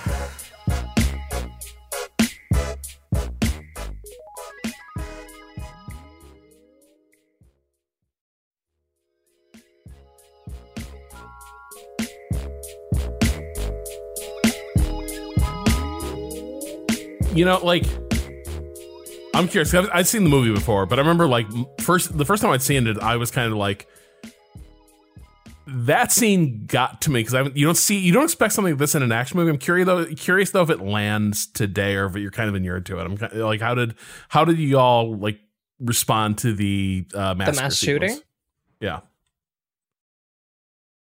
I think it's. I mean, you're right. Like we've seen a million of these, but I think it's shot like as far as one of these is. Like the sequence in when she gets in the closet and he's kind of like shooting through the glass. I don't know. I thought it was like executed well. I don't even know that it. I have a ton to say about. I was like, that was a good scene in the movie, but like it's also because the actors are like I like the principal actors in that scene so much. Zelko Ivanek is great in everything. Quintessential character actor, mostly in television, is in some movies like this one, but like broadly it's like, did I see him in the X-Files? Yes, you did. Like, did I see him in Insert? Yeah. You probably did. Like, he has been in everything, and he's just got that face. And so I'll watch that man do whatever. And so he pulls off Menace really, really well. And so that shot certainly. The sequence certainly worked for me. Yeah, there's something so, it kind of leaves you, like, part of it is just, you're left wondering too, was the guy always a deep cover plant? Was he just sitting there going through the motions each day thinking like, I might have to kill all these people someday? Or is he an outcome agent who doesn't know his own nature at a certain point? Like, it was implied. Well, he wouldn't be outcome. He wouldn't be outcome because he's not taking the pills. He's psychologically conditioned. Yeah, it was definitely implied that he had been like programmed in some way or another, right? Like she says this during the later scene of just like. Right. She assumes, I think, or she feels like that it was. She knows she works at the mind control assassin. Exactly. And that she's like, that looks like mind control assassin shit. That smells seems like a lies in the bucket of things. You ever seen that I Love Lucy episode? It's kind of like that, but with everyone in the lab being killed. Yeah. Yeah, it's like, but you see that sequence unfold and you remember like how nerdily excited he was to get like authorization for his test just the day before. Yeah. And you're like, does he have any idea what he is? Or it's just one of those. Or maybe he's just disappointed. Like, actually, like he was truly that excited. And then word comes down. Sorry. You got like, maybe he was role playing for so long that became you inhabit the character. Yeah. Like you become excited to be in this world, and then you got to put the dogs down. Got to give these humans their pills. Yeah. I don't know. That's one of those like logic holes that I don't know. She's went through a traumatic. I tried not to worry about that part too much. Like, keep going, movie. Like, I don't really care how how or why that happened. Maybe that's left open ended so that. Whatever, that is meant to be one of like many different like breadcrumbs that a future screenwriter could pick up on. And like, like it doesn't all have to be pills. Like it could be yada yada yada. And this is definitely due to the fact that this was the first one of these I've been watching. But there was also like a moment of like does this just get explained in a different movie that I don't know about? Like, is this something that popped up previously? That it kind of made it fun to watch though, right, because right. like I had to and I wasn't gonna watch it with my like a Wikipedia entry open. No. I wasn't interested in. no. Hey, I wonder why this is the case, because I feel like. Well, I think the Edward Norton of Remap is going to be Rob, and at some point Rob will just make us watch the other Bourne movies. So I was like, I don't need to look this up. I feel like at some point we can come up with some sort of hook to actually watch the first 3 of those, and I can have those answered for myself. But there was something like, as someone that like loves watching the MCU stuff, even if the quality's gotten kind of bizarre in the last like year and change, but like I'm okay with interconnected pieces, reading wikis, like getting digging down to the mythology. There was something kind of freeing of like, I know there are maybe answers out there for me. I'm just going to choose to not give a fuck and try and engage solely with this film, even though it was constructed differently. Yeah. It was constructed for me to like know where these pieces fit. Yeah. But it was actually kind of freeing to just, and I think that's part of why I end up like, equating it to a TNT film, which is like, because I've watched so many of those movies when I was younger, where like there was so much bullshit surrounding it, but it was just for that movie. It was that movie's that movie and that's it. Bullshit. Yeah. and it wasn't about setting up 10 sequels or spin-offs. It was just, I'm watching this Arnold Schwarzenegger action movie that's got its own world and its own logic, and whatever gobbledygook they're giving at me is strictly just to make this movie make sense. Right. And so I was fine. It's kind of fun to just let that stuff just whiz by me, take in what I wanted, take it or leave it, and then like I can try and fill in the blanks later, knowing that there are other films, and I can have like a boomerang moment of like, oh, that's why they did the thing in that one. But something I do that I do dig about this sequence is just this idea of, in some ways, like the Bourne movies is like, oh man, what if people found out the government was doing assassinations? And it's like, yeah, no shit. Like, no, like we found that out multiple times in the past, and yet here we are. But to their own citizens, Rob. Well, but this taps into this notion of like there are uniquely American forms of like horror that are already sort of normalized in some way, like they are normalized, right? Like this is, mass shootings are entirely normalized. They barely make like, major news now. Like they get covered nationally, but the world just keeps moving. And this notion, this film started tapping into this idea of, and then this like an agency here is sort of like instrumentalizing the fact that this is a country and a society where like massive numbers of people can just like randomly be killed by a stranger or a coworker. Mm-hmm. And we're all like, yep, that tracks. That's pretty normal. All right. No further questions. And here we have this idea of like, oh, they're taking advantage of the opportunity of just like the everyday nightmare of American life to conduct not assassinations, mass murders with like specific targets. And like disguising it as just a everyday like normal occurrence. I like the particular vein of horror that it is tapping into, and I think it builds on it smartly with the following sequence, which is, oh, the cops and the police social worker are here to help me navigate the situation, and immediately it's accusatory. The entire sequence where they come to her home from the jump, it is like they're trying to convict her of the mass shooting just for being there. Yeah. And it's this really uncomfortable sequence as she's trying to figure out, like, this is such a weird conversation from someone being like, I'm a therapist. I'm a counselor here. I'm just here to ask you a few questions. Here to help. And everything has this like bizarre vibe to it that she picks up on immediately. Yeah. You have a really interesting security clearance. You have a really interesting security clearance. That's cool for you. And like, it's not, I think that the thing is that like from like a viewer's perspective, it's really easy to be like, this is very silly. This is obvious that these two things are connected because like we have all the information. But I actually think that like the character work in this movie is like pretty solid. And like, people do generally do decisions that like make sense, which is like, it's solid. I liked this movie. I enjoyed watching this movie. That is one thing I will note as we continue this podcast is that regardless of any criticisms, I did enjoy watching I did like it when the Bourne Legacy happened to me. Well, and that little sequence in particular, if anything, and I don't know, maybe Rob, this comes up in the commentary, like, is the action movie part of this perfunctory in here because that is required for a movie that actually wants to be about like American government bureaucracy? Like, the movie wants to be more about these people in the offices, and like Renner's stuff is here because, well, that's what these movies are, because every time we would go to those moments where it's just talky and it's a lot of bullshit, but it's shot well with great actors.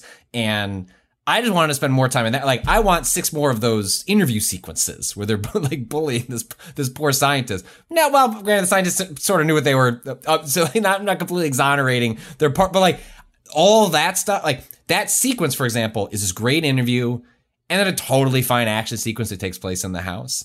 But the whole time I'm pulled into those moments, and it feels like the movie is pulled to those moments, but it is a movie at the end of the day at odds with itself, because it cannot square like these two things, which is like, it wants to be a movie of people talking in rooms with one another, and it's got to have some action stuff. The action stuff is fine, you know what I mean? It's there, but it and it's better feel than like there. when Jeremy Renner comes through that door, the air went out of the scene. The room, yeah.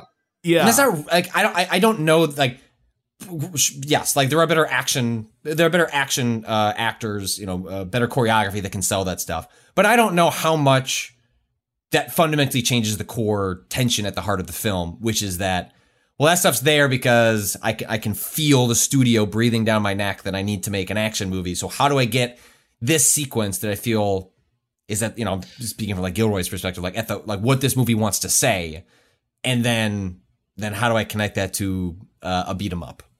Sorry, Rob, I just want to check in as the resident Andor expert on this podcast. This is the thing. This is the strength of Andor, right?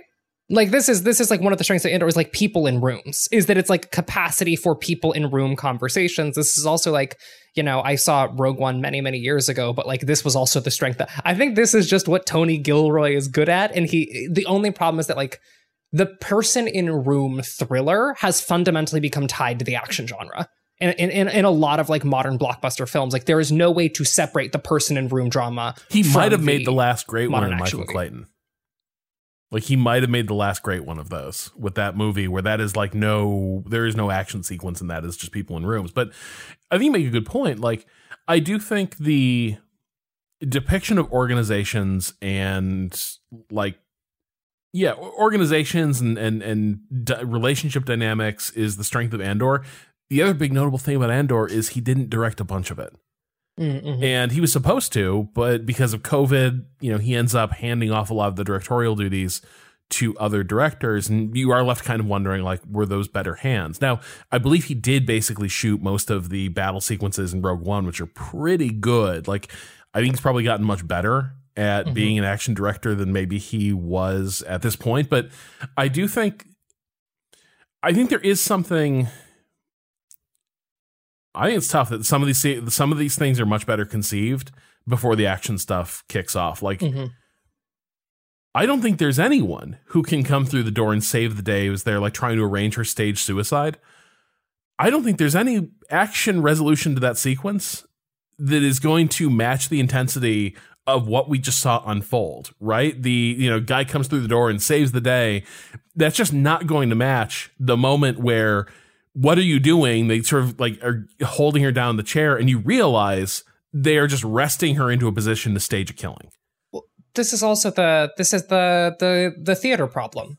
Yeah. Right. Like what are traditional plays? It's about a bunch of people talking in a bunch of rooms. Yep. And like, it's now that you've said like this, the background of the theater, so much more of like the weirder stylistic stuff and like pacing things in this movie makes so much more sense, where it's like, okay, cool. you know, they've taken like a kind of theater guy who's obsessed with bureaucracy and systems, and you know, he has, through circumstance and through like being competent but not truly terrific, has like managed to like create a solid directorial career for action films, because he's fine at actions. He's good enough at action films to have built a career doing it, while also quietly like being like a pretty solid person in room guy. And action is made cooler by good context, which I think is the other strength, is like, you know, an action sequence doesn't necessarily have to be, you know, vintage John Woo to land if the setup for it is good enough. Yeah. And the stakes feel good. But yeah, I do think, Patrick, like you're right. Like, I think there's a huge part of this that the movie's more interested in these conversations, these little stage plays. And then occasionally it's like, well, it's been a while since we've seen anyone just get their arms broken or like shot in the head. So we should probably have one of those moments now. I do think this is probably one of the stronger, maybe the strongest action sequence in the movie.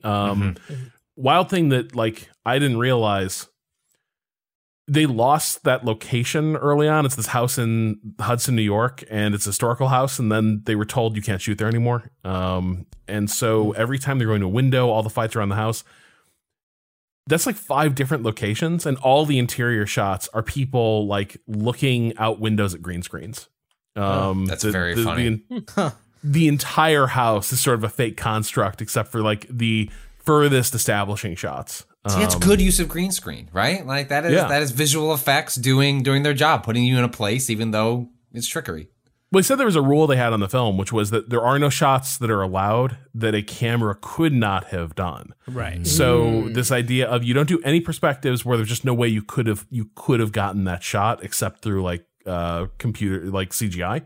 Right. And I think that's not a bad rule. Like even the shots that are like, it's not actually a helicopter shot, but it needs to look like a helicopter shot, because otherwise, you know, it doesn't fit the aesthetic of the film.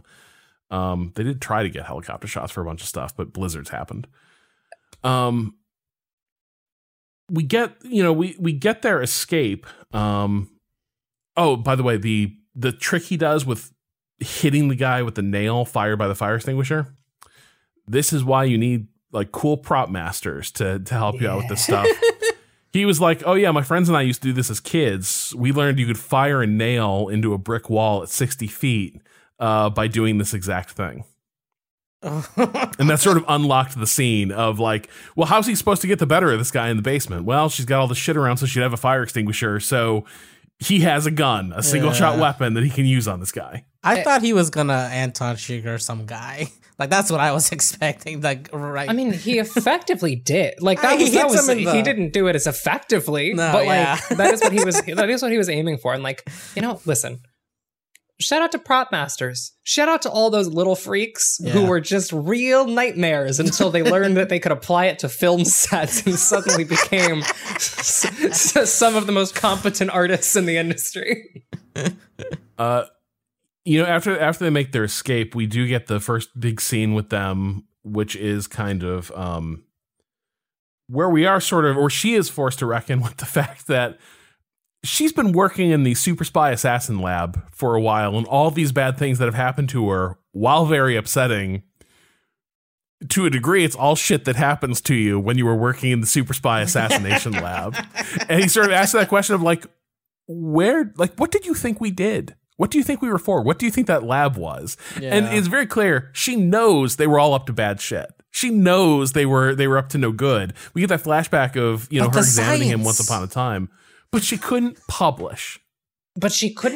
And also, I think part of the thing is that, like, you know, one of the strengths of this is when the guy goes, "We are the Sin Eaters." God, what a good fucking weird monologue. What a good weird monologue.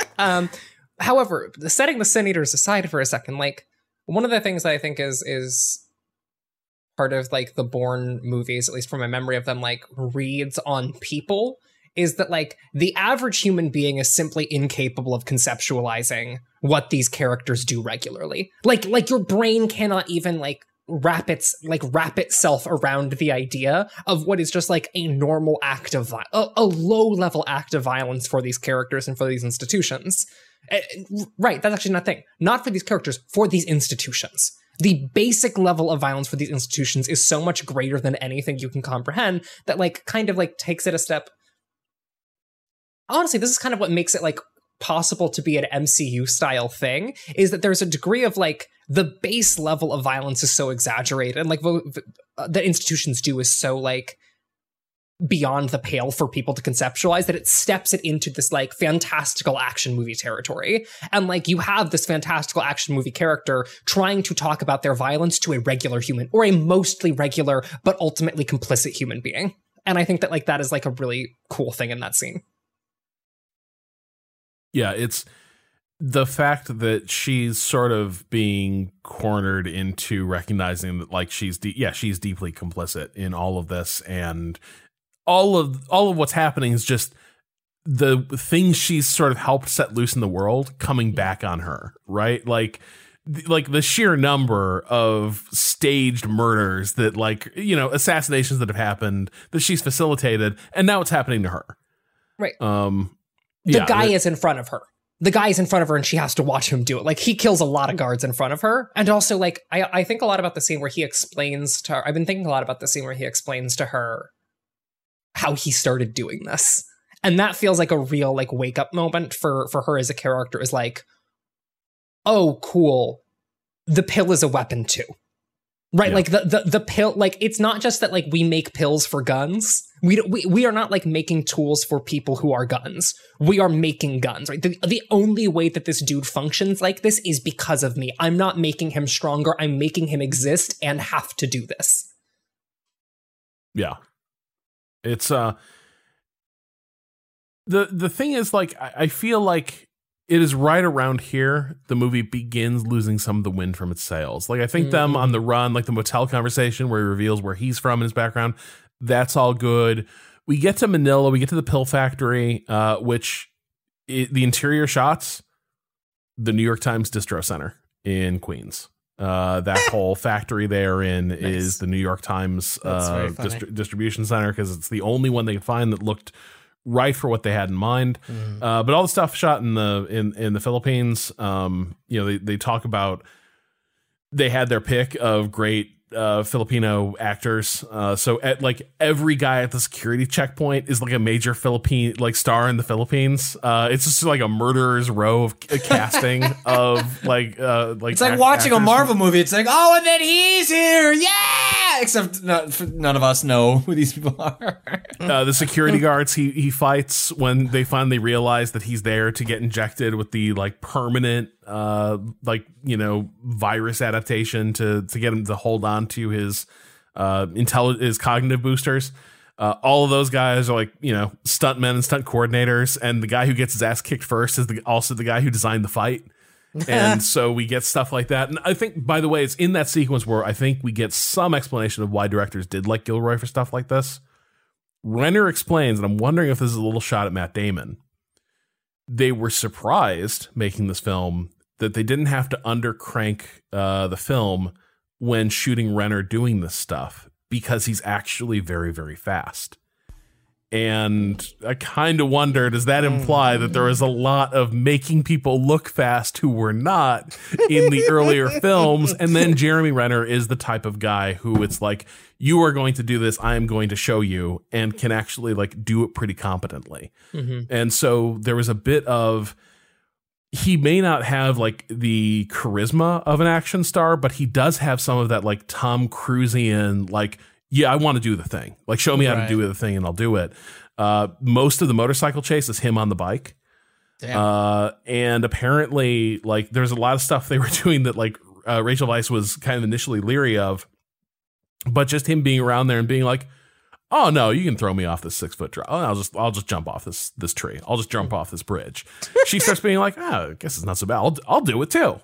And so you do start getting more of the stars being willing to be like, yep, me too. Sign me up for the bodily harm package. It'll really sell this moment. So that is a bit of the program you get with Renner at this stage, I guess.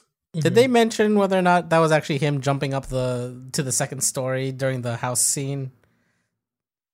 The whole shot is digital effects in some ways, because so the exterior, so there are wires that they are using to get people like jumping around. There are a lot of like wires connected to people that are helping them like scale and jump and fall.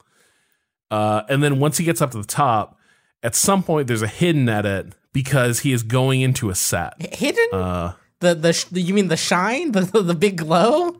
This is what I was wondering, whether or not it was him and they were hiding an edit of getting a stunt double out, or if it was something else that was being hidden. But yeah, I don't know if that's him for the whole shot, but there is kind of a moment where it's like, and now we're having an effect and we are into a digital space. Yeah.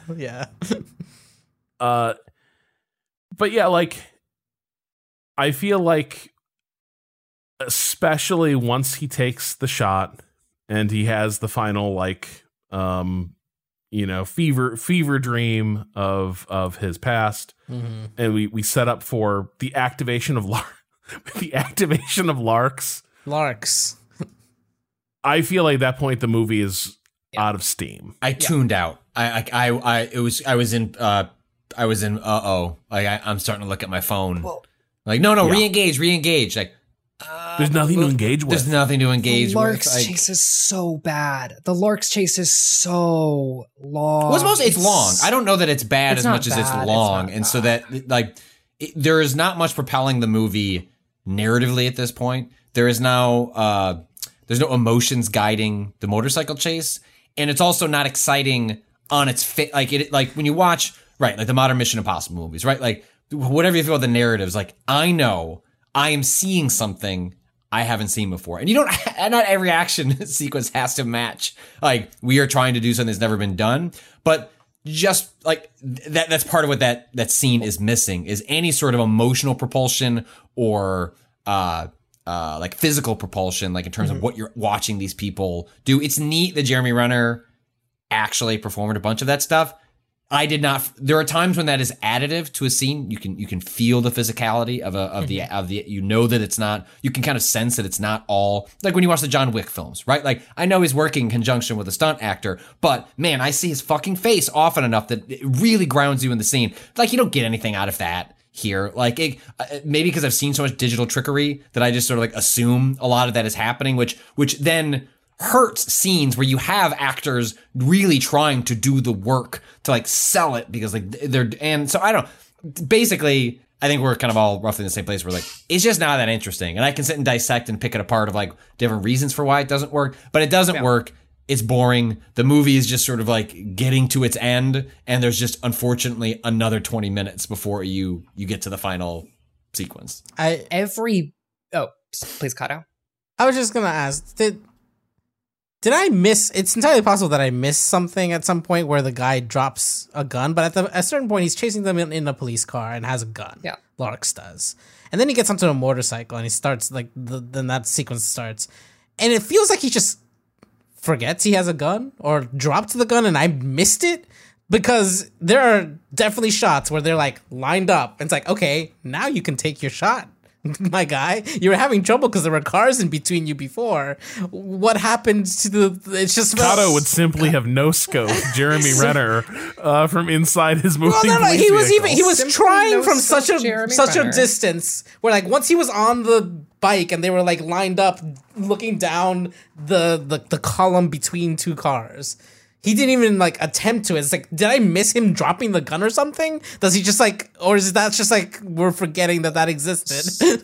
So I will say he fires a bunch of shots. He does. From inside the police car and from on the bike at first. He eventually does manage to hit Jeremy Renner.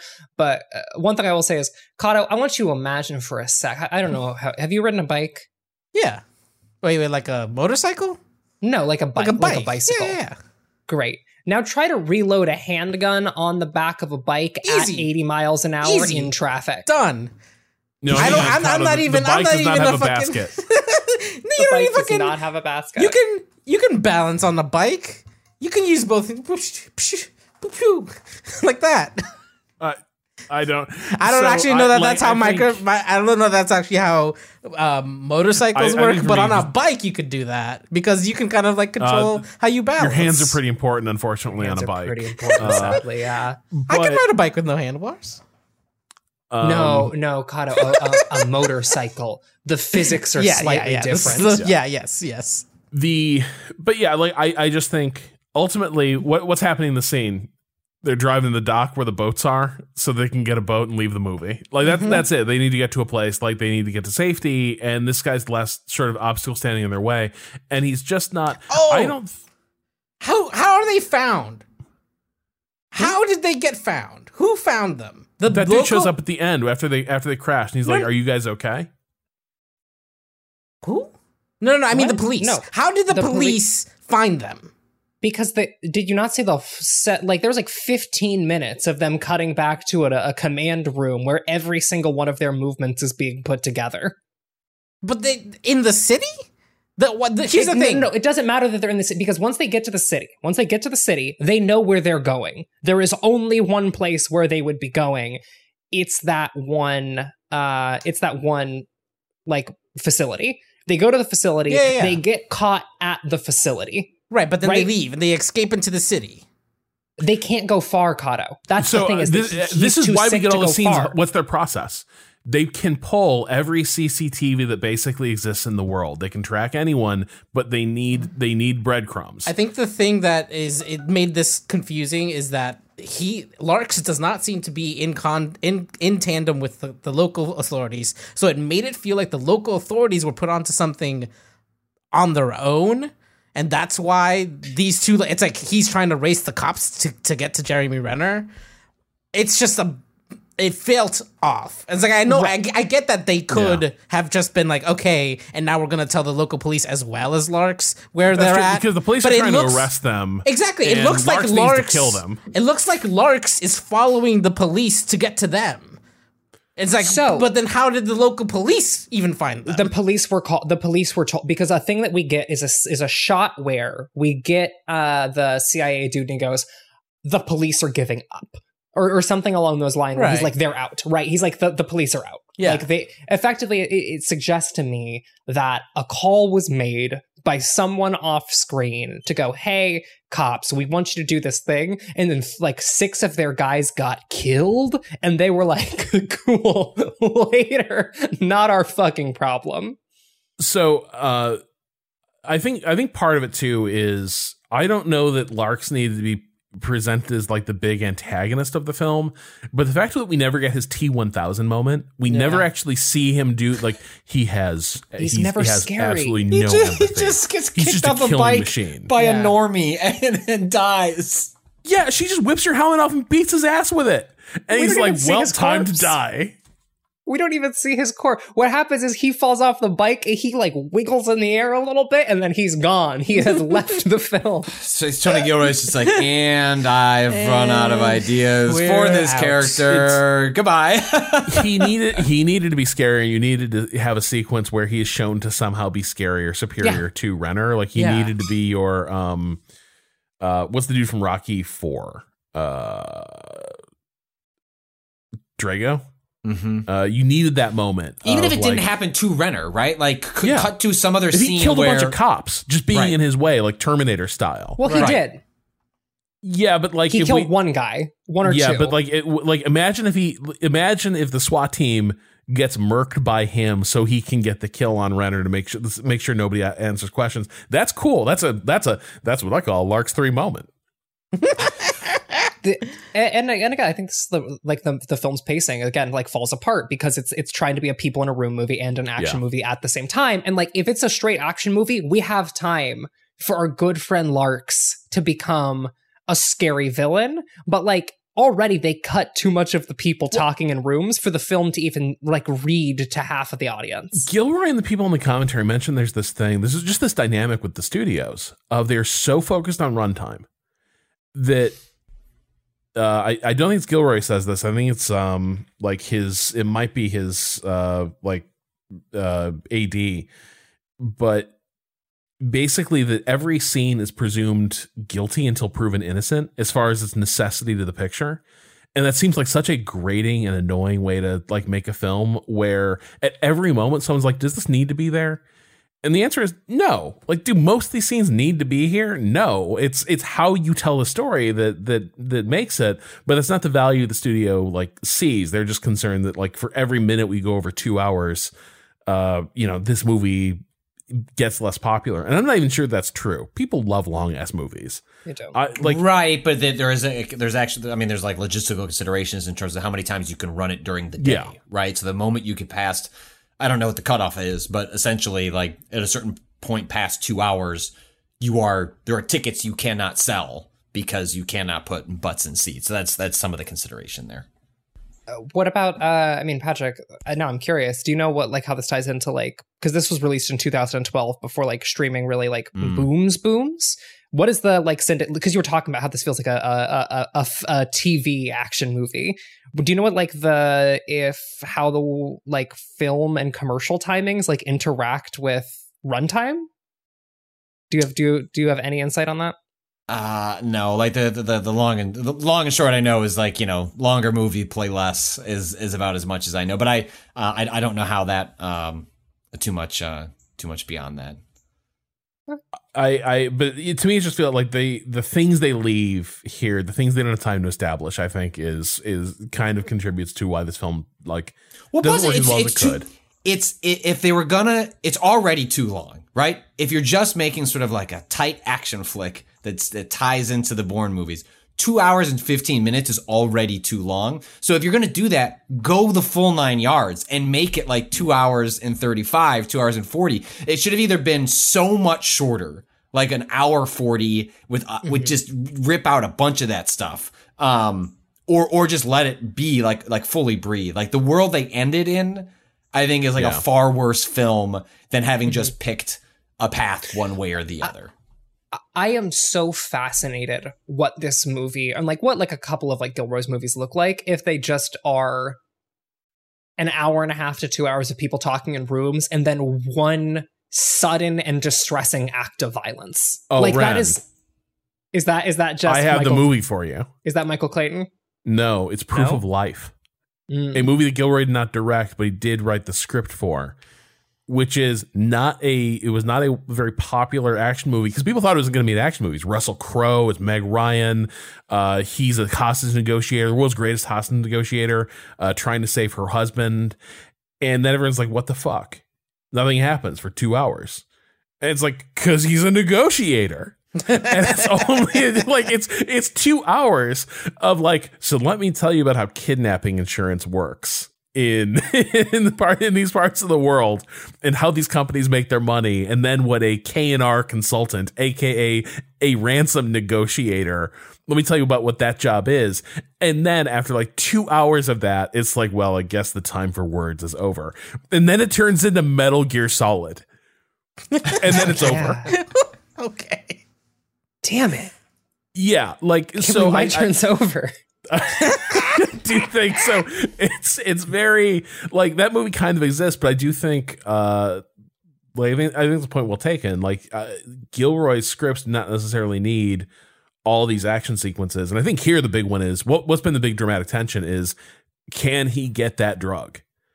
And once he gets the drug, the central tension of the film is resolved, and we have this chase sequence that's not related to that central tension. No, but the other big problem is because it's intended to be a series, we get no Edward Norton coming from behind the curtain to have the final encounter, and we I yearn for that. I yearn for that movie. You mean like any closure?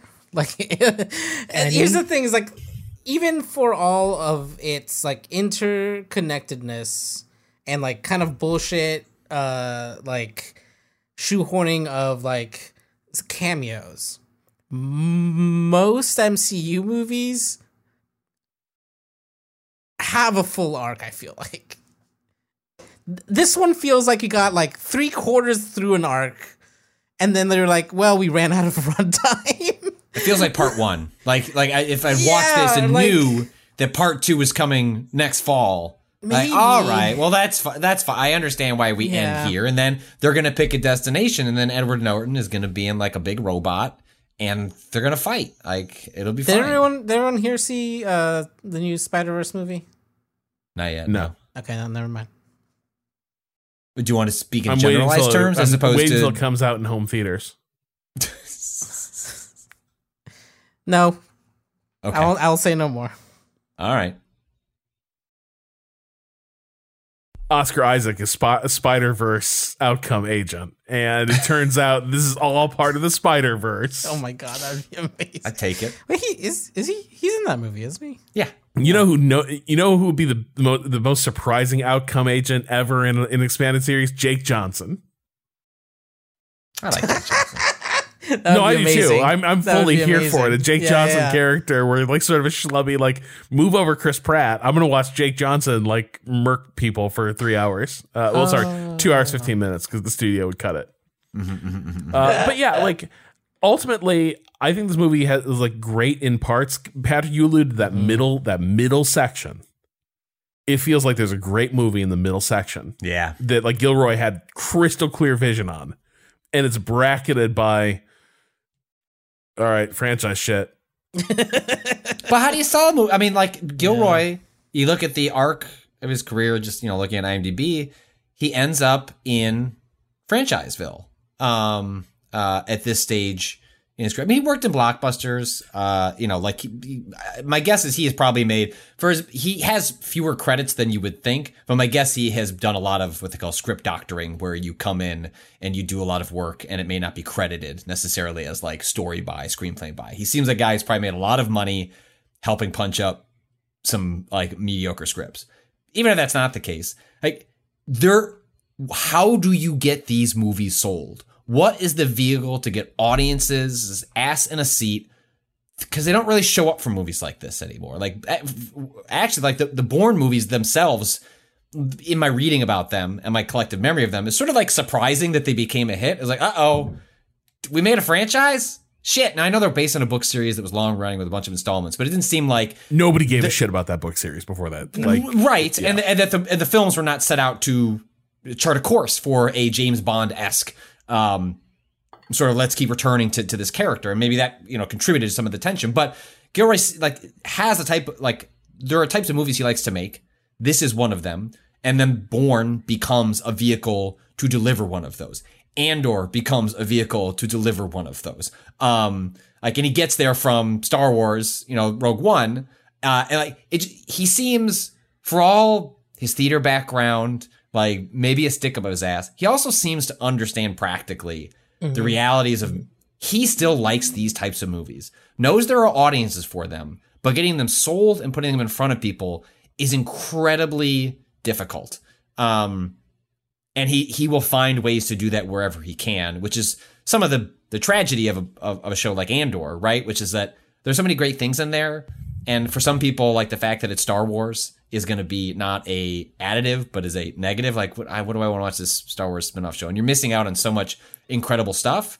And I think that's also kind of what happens here is like, there is a good original movie in here, and it just happens to be shoved into a Bourne movie. And I think it's much, much worse for the wear.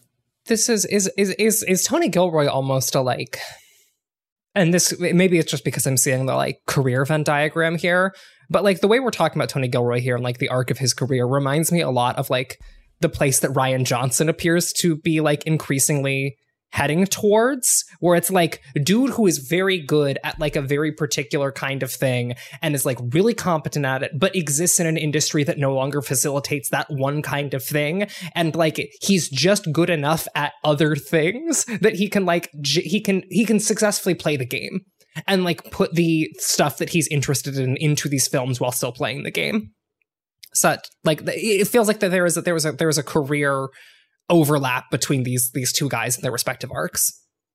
Well, especially being people who are writers and directors, right? Like that is rare to be able to work. And Johnson's a more prolific director than Gilroy, but and I don't know if that's by choice or opportunity, but nonetheless, I think there's something about when you have those types of creatives that can function on both ends. Maybe that's how you end up with people that have such specific preferences over the types of movies they want to see on screen, because they can visualize it from script to to film in a way that, maybe you can't if you are more broadly just a screenwriter or just a director.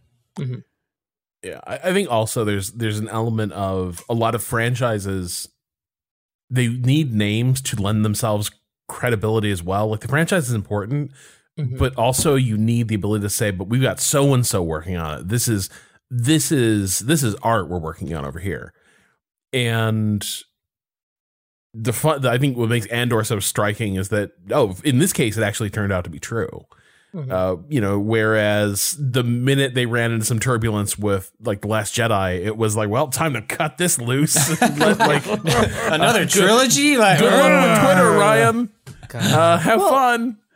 Sorry, they did, to be fair, they did cut Tony Gilroy loose for about 5 years because like everyone did hate Solo. Not everyone, but like a lot, enough people hated Solo for long enough that it was like, well, but Solo isn't him. So Solo is Ron Howard, who was also Rogue One. brought Rogue in. One. My bad. I meant Rogue One. Rogue One made a shitload of money and was well liked. So I don't think that has anything to do with Disney's relationship with Gilroy. If anything, actually, I think it fixes his reputation because Correct. Gareth Edwards was the director on that, Wait, and it went disastrously wrong. Pardon? Rogue One did what? Rogue One did well, like box office. Made $1 billion, wise? boy. That movie was like Holy huge. shit! It did really. It was part of what I felt justified their idea. I don't know. It didn't feel like that. Splashy. Rogue One. I don't know. Yeah, But Rogue yeah. One does really well, which is then like ends up greenlighting what was going to be the Boba Fett film, which sort of became The Mandalorian, the television show. And anyway, we don't have to go that rant. But no, he is, and Disney allowed Gilroy to take the public image of the Fixer, right? Like they appeared to really dislike where that movie was headed. Broadly, the second half. It seems like he kind of came in to write, essentially redirect and help ship the third act of that film. It's so like I still feel like I don't know the full story. Like nobody ever. You would think there would be someone out there saying like, "Man, if only people could see Gareth Edwards' version of that film." And you never hear that. He's such a good visual. Like what I can't tell is like, because I do think that third act is pretty sick. Like I broadly really like Rogue One. I think it is like separate from however it was created. The product that's on the screen is awesome. And I think like one of the better movies in the modern Star Wars era.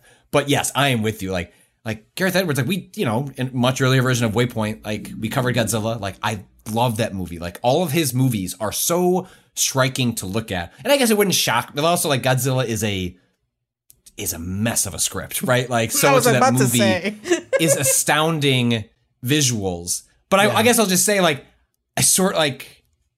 I'm there for the astounding visuals. And so as much as I like the third act of Rogue One, on some level, I wonder, was I robbed of some sick space shot from Gareth Edwards because they didn't like how they wrapped up the character arcs but either way, that movie rules. And so, and look, that movie, Andor, doesn't happen without Gilroy, and hopefully the fact that he, like, if we're stuck in a world of franchises, not that I'm happy that someone like Gilroy, then that's what they're spending the majority of their time doing. But they seem like they're making the best of it and making incredible work within it. And it could be worse. Yeah. Well, I think that concludes my turn. And on that theme of it could be worse, Patrick, you have next pick. Okay. Are you taking us to heaven or to hell? All right. Can I walk? So, while we've been doing this podcast, I've been doing the IMDb hop, right? Like clicking on names, seeing where that leads us, starting at this movie, and I arrived at 4 choices, and I have not picked which one it is. So I just want to lay out the 4 that I kind of found, what the connective tissue is, and maybe I'll just kind of gauge some of the red Rob is having a moment. No, I'm just letting. So I'm creating like. I am drawing the curtain open on the theater of the mind. I was gonna say he's forming his mind palace. He's getting ready to wipe his hand across the screen a couple times. No, you're doing the thing. You're doing the thing, Kato. Natalie misuses Mind Palace on AMCA. What? Mind Palace is a memory device. Yeah, but fucking isn't that what he calls it in Sherlock? Yes, he's using memories. Yeah. Whatever. But yeah, but he's moving all the words around. Well, that's because that that's show what is they're bad. tied to the. Also, they're tied this to is the what I'm memories. saying. First season was pretty good. Sorry. Wait, Kato.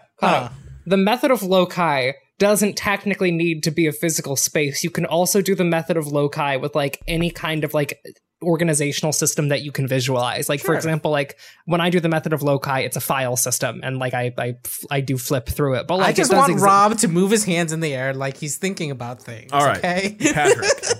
Yeah. Okay, so I have 4 selections. First, I clicked on actor Scott Glenn, he's doing it. who was in this. And the movie I felt myself drawn to was 2008's Oliver Stone's W, a movie chronicling the life of George Bush, in which Scott Glenn plays. Who does he play? He plays Donald Rumsfeld in that movie. I don't think the movie's any good. James Newton Howard does the music for the Bourne Legacy. A storied career in film. And a movie I have never seen, but always have kind of wanted to see, 1993's Joel Schumacher film, Falling Down. Rob's eyes are going big. Here, I'm gonna hold on. I'm gonna drop these links in so everyone can see the choices we're pulling from. Sorry, Patrick, I have a question. Mm-hmm, yeah. You lost your shit when you saw one thing earlier. I did. I'm working my way up to that one. We're getting there. Okay. Thank you. Just want to make sure we're and still then on Rachel the way. Weisz, wonderful actress, and where I think me and a lot of other people had an early crush because of this woman. 1999's The Mummy. Brendan Fraser classic, just an all-time blockbuster banger. You know, just great movie from what I recall. Every bisexual awakening that happened in that year happened because of The Mummy. Look, everyone's horny because of The Mummy. Everyone was feasting. Like Brendan Fraser in that movie. Come on. And then the last one, because we've talked so much about Tony Gilroy, and I have to admit, this is the one where my heart has been drawn to, is discovering that over the course of Tony Gilroy's career, he was one of the writers along Jonathan Hensley and J.J. Abrams on 1998's Armageddon by Michael Bay. Because Rob, I don't want to miss a thing. And if I think my turn is going down with the ship, it might have to go down with an asteroid. Oh my god! Oh my god! Now we're going to have to watch the music video I don't want to close that Liv Tyler is in. eyes. I remember that being a classic, because then her father is singing to her in the music video. Yeah. Those are 4 movies. We could have had Falling Down. We could have. This is the arc I went on, and I do think we're gonna have to watch Armageddon. I think that's gonna. Now, what I'll say is that this movie does leave all those other options open, right? Like we have an audience pick coming up, in which we'll all be able to propose things, and Rob, you can put Falling Down there to be voted on by 65 people and not win, as has been the case with our audience picks. The populist choice tends to win out, and I don't know which one that will be. So many ways, Rob, I'm taking my populist choice off the table, because Armageddon would have been one that I would have put on there, and I will. Oh wow! And maybe we, I'm getting ahead of myself, but maybe we can agree to like try and put a little chaos into that audience choice, which is like stray from the populist choice.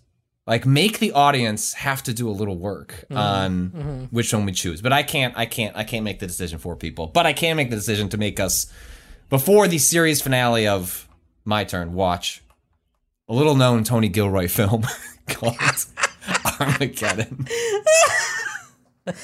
Oh, spectacular. All right, well, that's it for my turn. It's Patrick's turn next, and we're going up to that asteroid because only one man in the world knows how to work a space drill. isn't there that really good clip? That's the problem. Is like, are we going like this movie? Maybe our audience would be better served, but it's just like, and here's Ben Affleck's commentary on the film. Enjoy, everybody. Yeah. Make sure we will bring this up. That'll certainly be part of it. But read some of the Ben Affleck Armageddon commentary, and you'll see some delightful commentary about this film after release. So, yep, there we go. I'm ready for my turn. All right. Well, thanks for discussing the movie and genuinely like giving it a shot. Like I'm thanks for like meeting the film on its terms, which are admittedly compromised, and seeing what's good there. And thanks, of course, to all the people supporting us through Memberful. Remapradio.com is where you can subscribe. Our basic tier is basically the old Waypoint Plus feed, and it supports things like My Turn. And then there's also the foundation tier for $10 a month, where new things will happen that are not My Turn, but might be like My Turn. The Bear. But new and more expensive, but new. We're watching The Bear. That's happening in a couple weeks. Watching The Bear. Yeah, that premieres. This week on Hulu. I think our plan for that will be to watch like the first 2 episodes and kind of weigh in on the season, and then we'll give people, a couple weeks to watch the season. We'll wrap back around to the season as a whole. But the early reviews are exceptionally good. It is supposed to be somehow funnier and more stressful, which I don't know how that's possible, but I am excited to find out. All right. Well, we'll be back with something on a premium feed very soon. I don't know what it will be, but just keep refreshing. Just wait till the good thing drops. Isn't it System Shock? Yeah, let's see if that happens. No, it'll happen. It'll happen. God. Hey, putting that energy into the pod. No, you're right. System Shock You're right. 101 is the next one. Look, that wasn't a shot at anyone. If anyone, it's a shot at me, because like there's a whole lot of System Shock left to play, and we gotta get a move on. So we will see how that goes. But yes, the ideal is that next week you will listen to the System Shock 101. But stay tuned to see if it happens. But it probably will. But just let's see. That will do it for today's show. Talk to you next week, I hope. Goodbye.